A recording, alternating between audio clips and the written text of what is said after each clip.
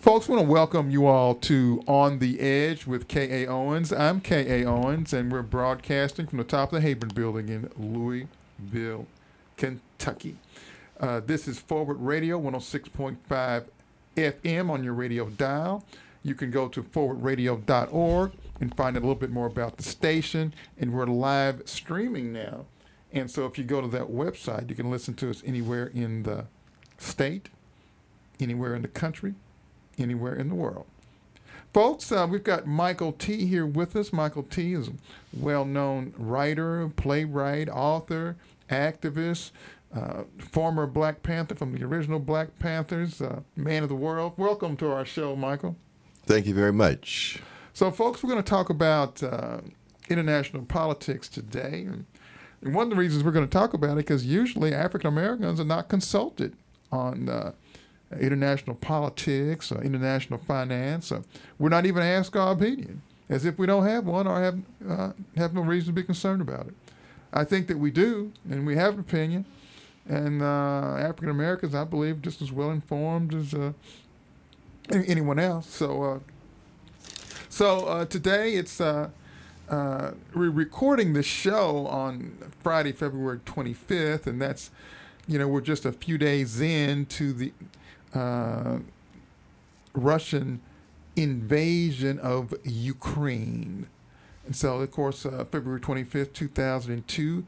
And so we're going to converse on what actually that means. And just a few things.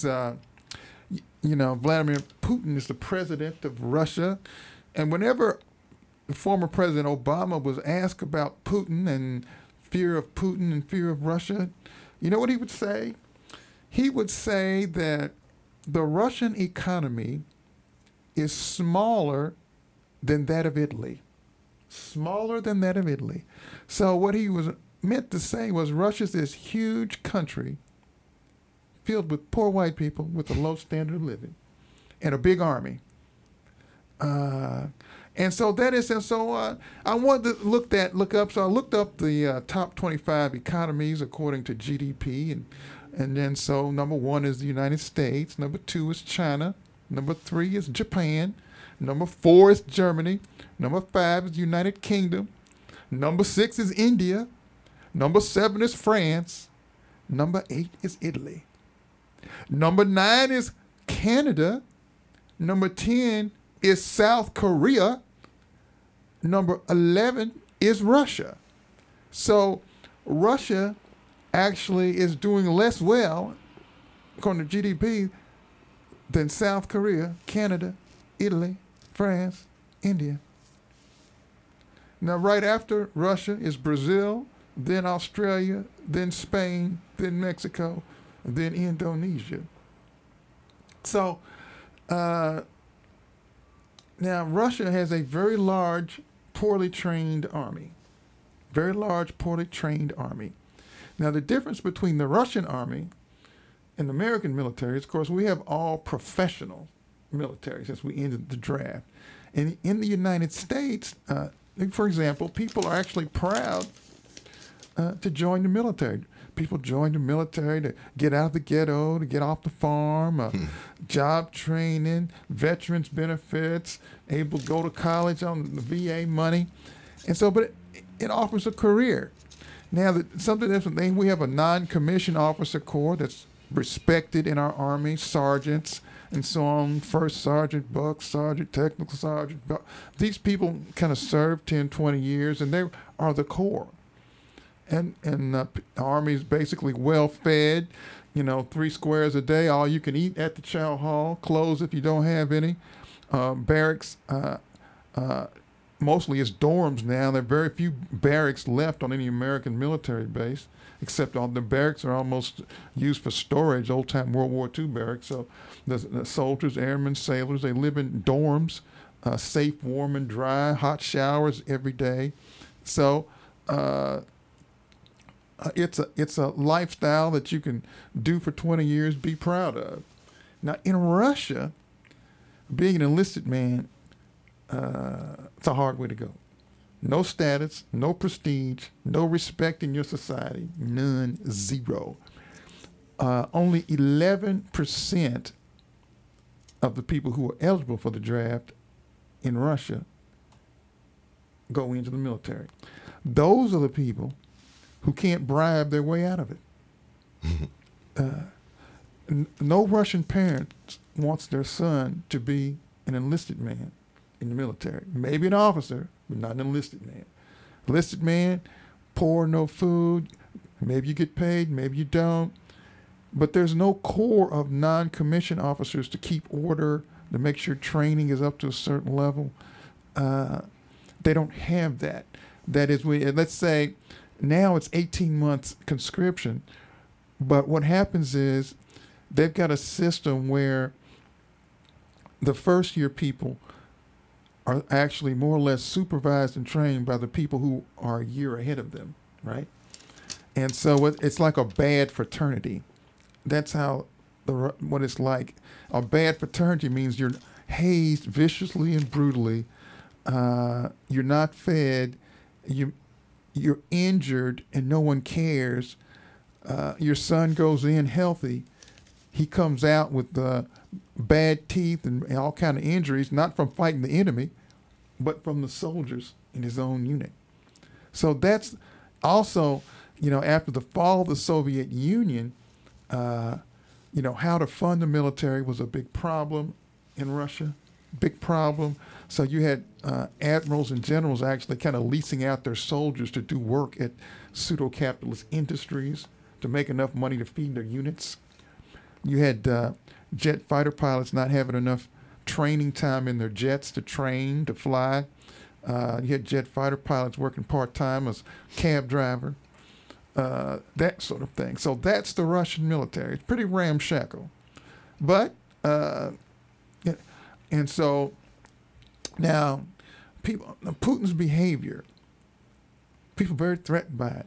Putin's behavior reminds me of the behavior of North Korea. North Korea is a poor country, a big army, and nuclear weapons. So the only way they can make themselves feel important is to rattle their saber, and every once in a while they fire artillery rounds into South Korea. They attack a South Korean gunboat every once in a while, that sort of thing. They kidnap some Japanese every once in a while. That's what the North Koreans do. But does anybody want to live in North Korea? South Korea has a booming economy. It's a booming economy. South Korea is number 10 on the list. Russia is number 11. South Korea has got a stronger economy than Russia. So North Korea, Russia, China, all have one thing in common. Nobody wants to leave where they are and move to China, Russia, or North Korea. So that's the problem Putin has. And not only that, people are protesting in Moscow right as we speak the fact that Russia has invaded the Ukraine. So that's kind of where we are, and I'm going to go into some more things. Michael, what's your take on the Russian invasion of Ukraine and Europe's response, and because Ukraine is not in NATO, NATO's not going to respond, at least as of right now, and all this sort of thing. Okay, well, for another view, and before I go into that other more ecological leftist view, I want to preface my remarks or frame them with this. Anybody in their right mind should be against war. And because humans die, humans are killed. And not only that, war tends to destroy the natural habitat. And I know a lot of folks think that's frivolous, but coming from an ecological perspective, we think that the natural world is primary. As bad as it would be if the whole social world collapsed and the political and economic world collapsed, we may be able to rebuild, but it's over if the natural world collapses. So let's think of war in that perspective. And we also have to look at, the how warfare is exasperating catastrophic climate change. When I was a young person, I used to think that what is the effect, and this was during the Vietnam War, of all of these bombs pummeling the earth?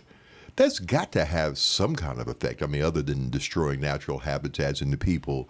I mean, just think of the millions of bombs that have dropped on this natural place we call home. And I think if we can't have any concern for that, then we're definitely lost. And also in light of the fact that, many climate ecologists say that we're facing a sixth mass extinction, mainly due to fossil fuel usage and other things.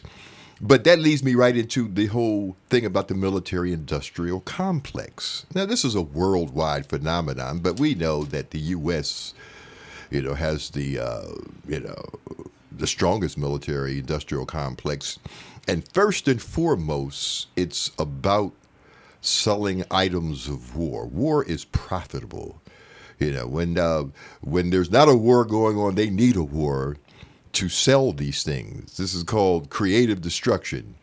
You create these things to be destroyed. So we have to look at the armaments industry in both Russia, the United States, and any other industrial complex, especially now in light of the declining economy, that's been hit by a pandemic and other things. So there's something to consider that, maybe our warmongers want another war. U.S. has 1,000 bases across the world. The next closest one probably has less than 10. The next country, in terms of military bases, probably has less than 10. So those bases, have to be financed. And then there's the question of, and we have to understand, and you were talking about black people, needing to understand this, but all people in the world need to understand that what we have going on, and it's been going on for centuries, it's been escalated in the 20th century, since the 20th century, is a contention for world domination between Russia and China and the United States. And, with the fall of the USSR, the United States claimed, to be the kingpins of the world. They declared that they were the only superpower. And again, for many of us on the left, we don't think that's a good thing. We favor a multipolar world. We think the world would be better if we had several major powers to kind of keep them all in check. Because one thing about the Soviet Union, for all of their failures and flaws, they served as a counterweight to U.S. imperialism. And then the other final thing in my preface to my major remarks has to do with when we look at the news, we have to keep in mind that much of the information we're getting, especially from the mainstream news, and I'm talking about anywhere from Fox News to CNN to MSNBC, these institutions are not unbiased entities. Many of them are being funded by the very war industries themselves. So it's no coincidence why we won't get too many opposing views. You might get that every now and then, but it's no coincidence that in spite of the contention, it's like we got world contention, we got a contention among our ruling class locally, between nationally, between the fascists, neocons, and the neo and other liberals in the Democratic Party, and but they are pretty much united against Russia. So that's I find very revealing.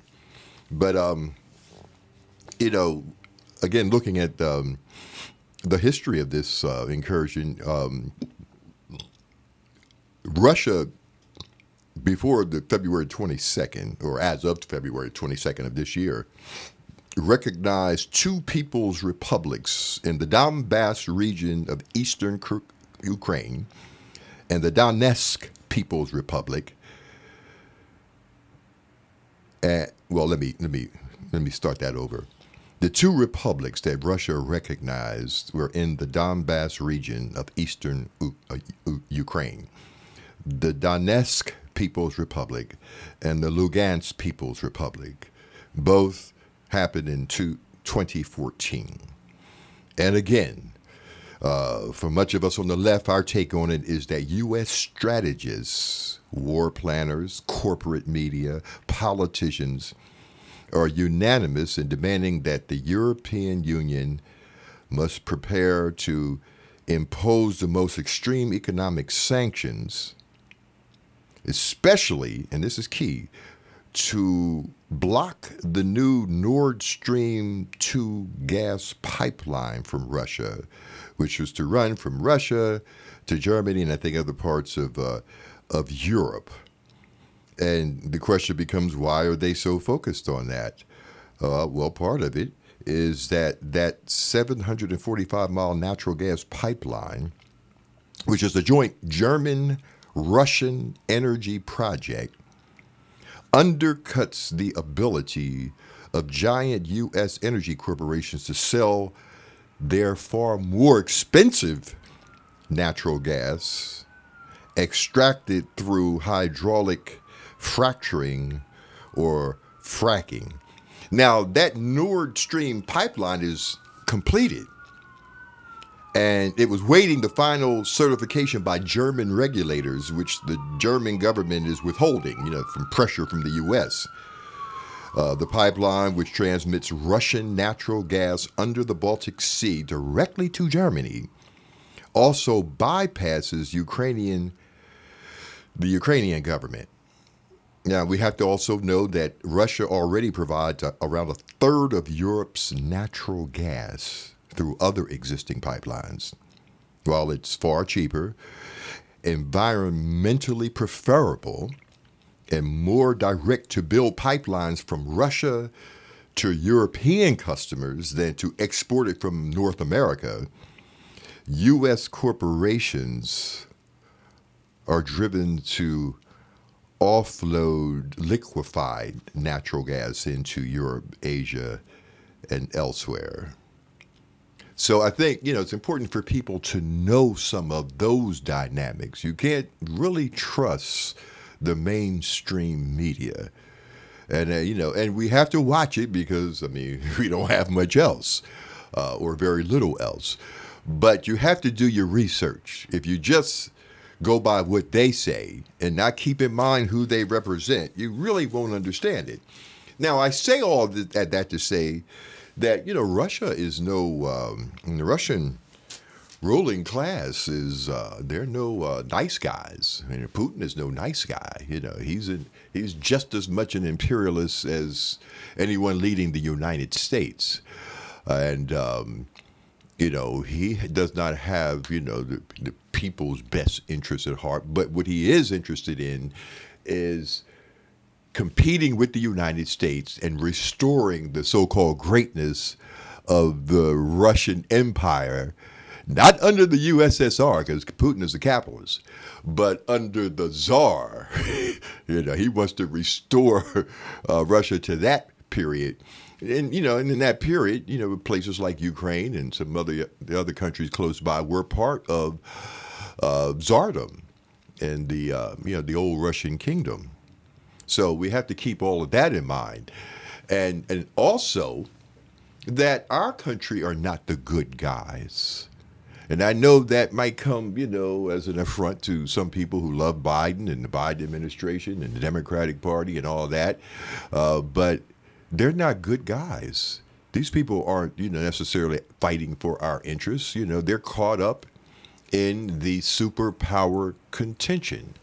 Biden is pressured, just like Putin is pressured in his country, on one end, the United States is being pressured by, their big capitalist benefactors to, maintain the U.S.'s hegemony in the world, and Putin's backers are pressuring him to restore Russia to its so-called greatness.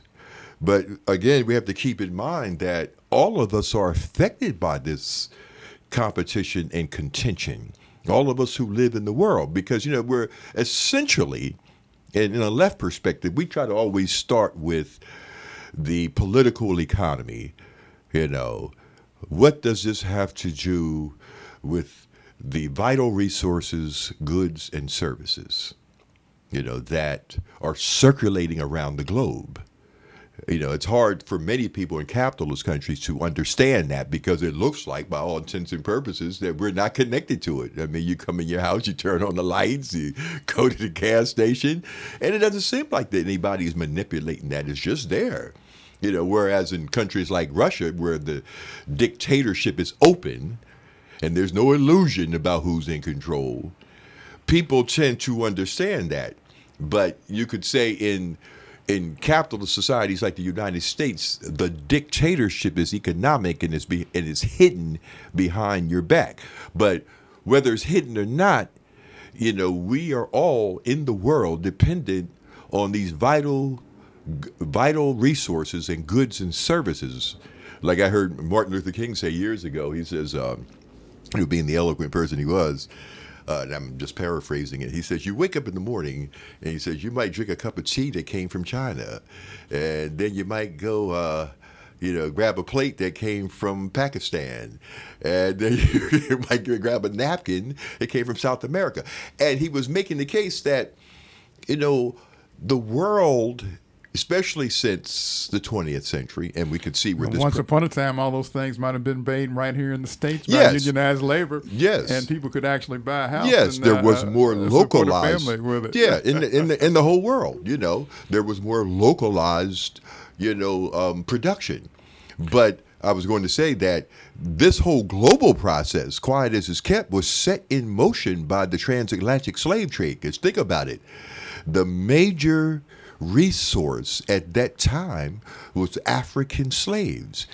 And in the process of transporting these African slaves from the east to the west, the first time that had been done in great numbers like that, An entire capitalist system was created that's maintained today. well, the foundation was laid. Yes, and more importantly, it united East and West. Through that trade across the Atlantic, that was the first time that major trade, even though, there had been visitors and people who had visited the Western Hemisphere from the East, but there wasn't massive trade of slave ships going back and forth, transporting people. So a lot of historians, especially on the left, we cite the beginning of the globalization with the transatlantic slave trade.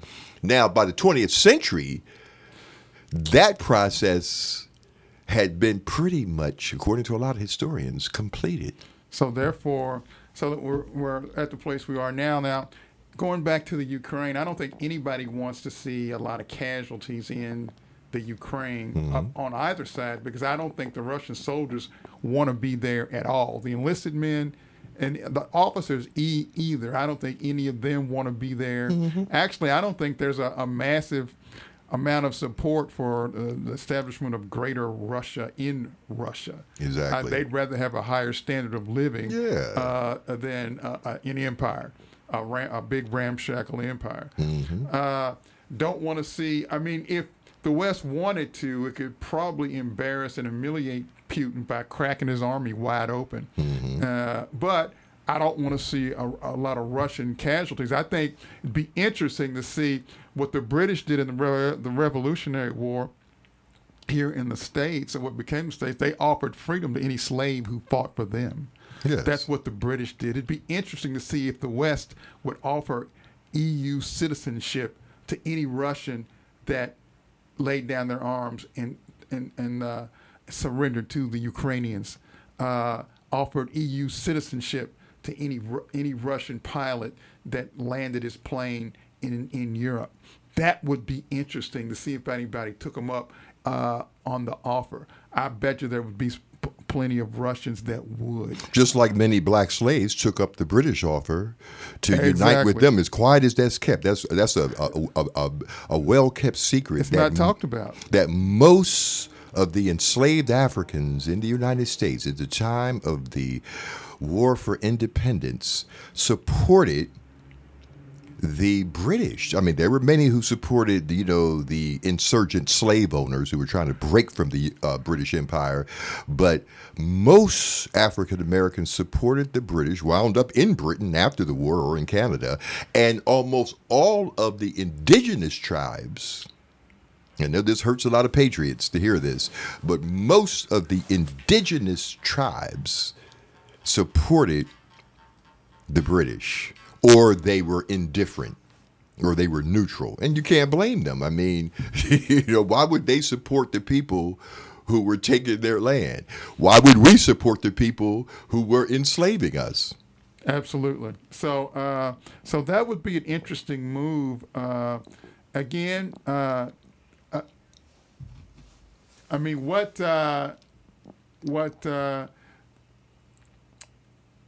the United States doesn't have clean hands, because what Putin and the Chinese say, whenever we try to take the moral high ground, the United States tries to take the moral high ground. They say, look how you treated the indigenous people in your own country.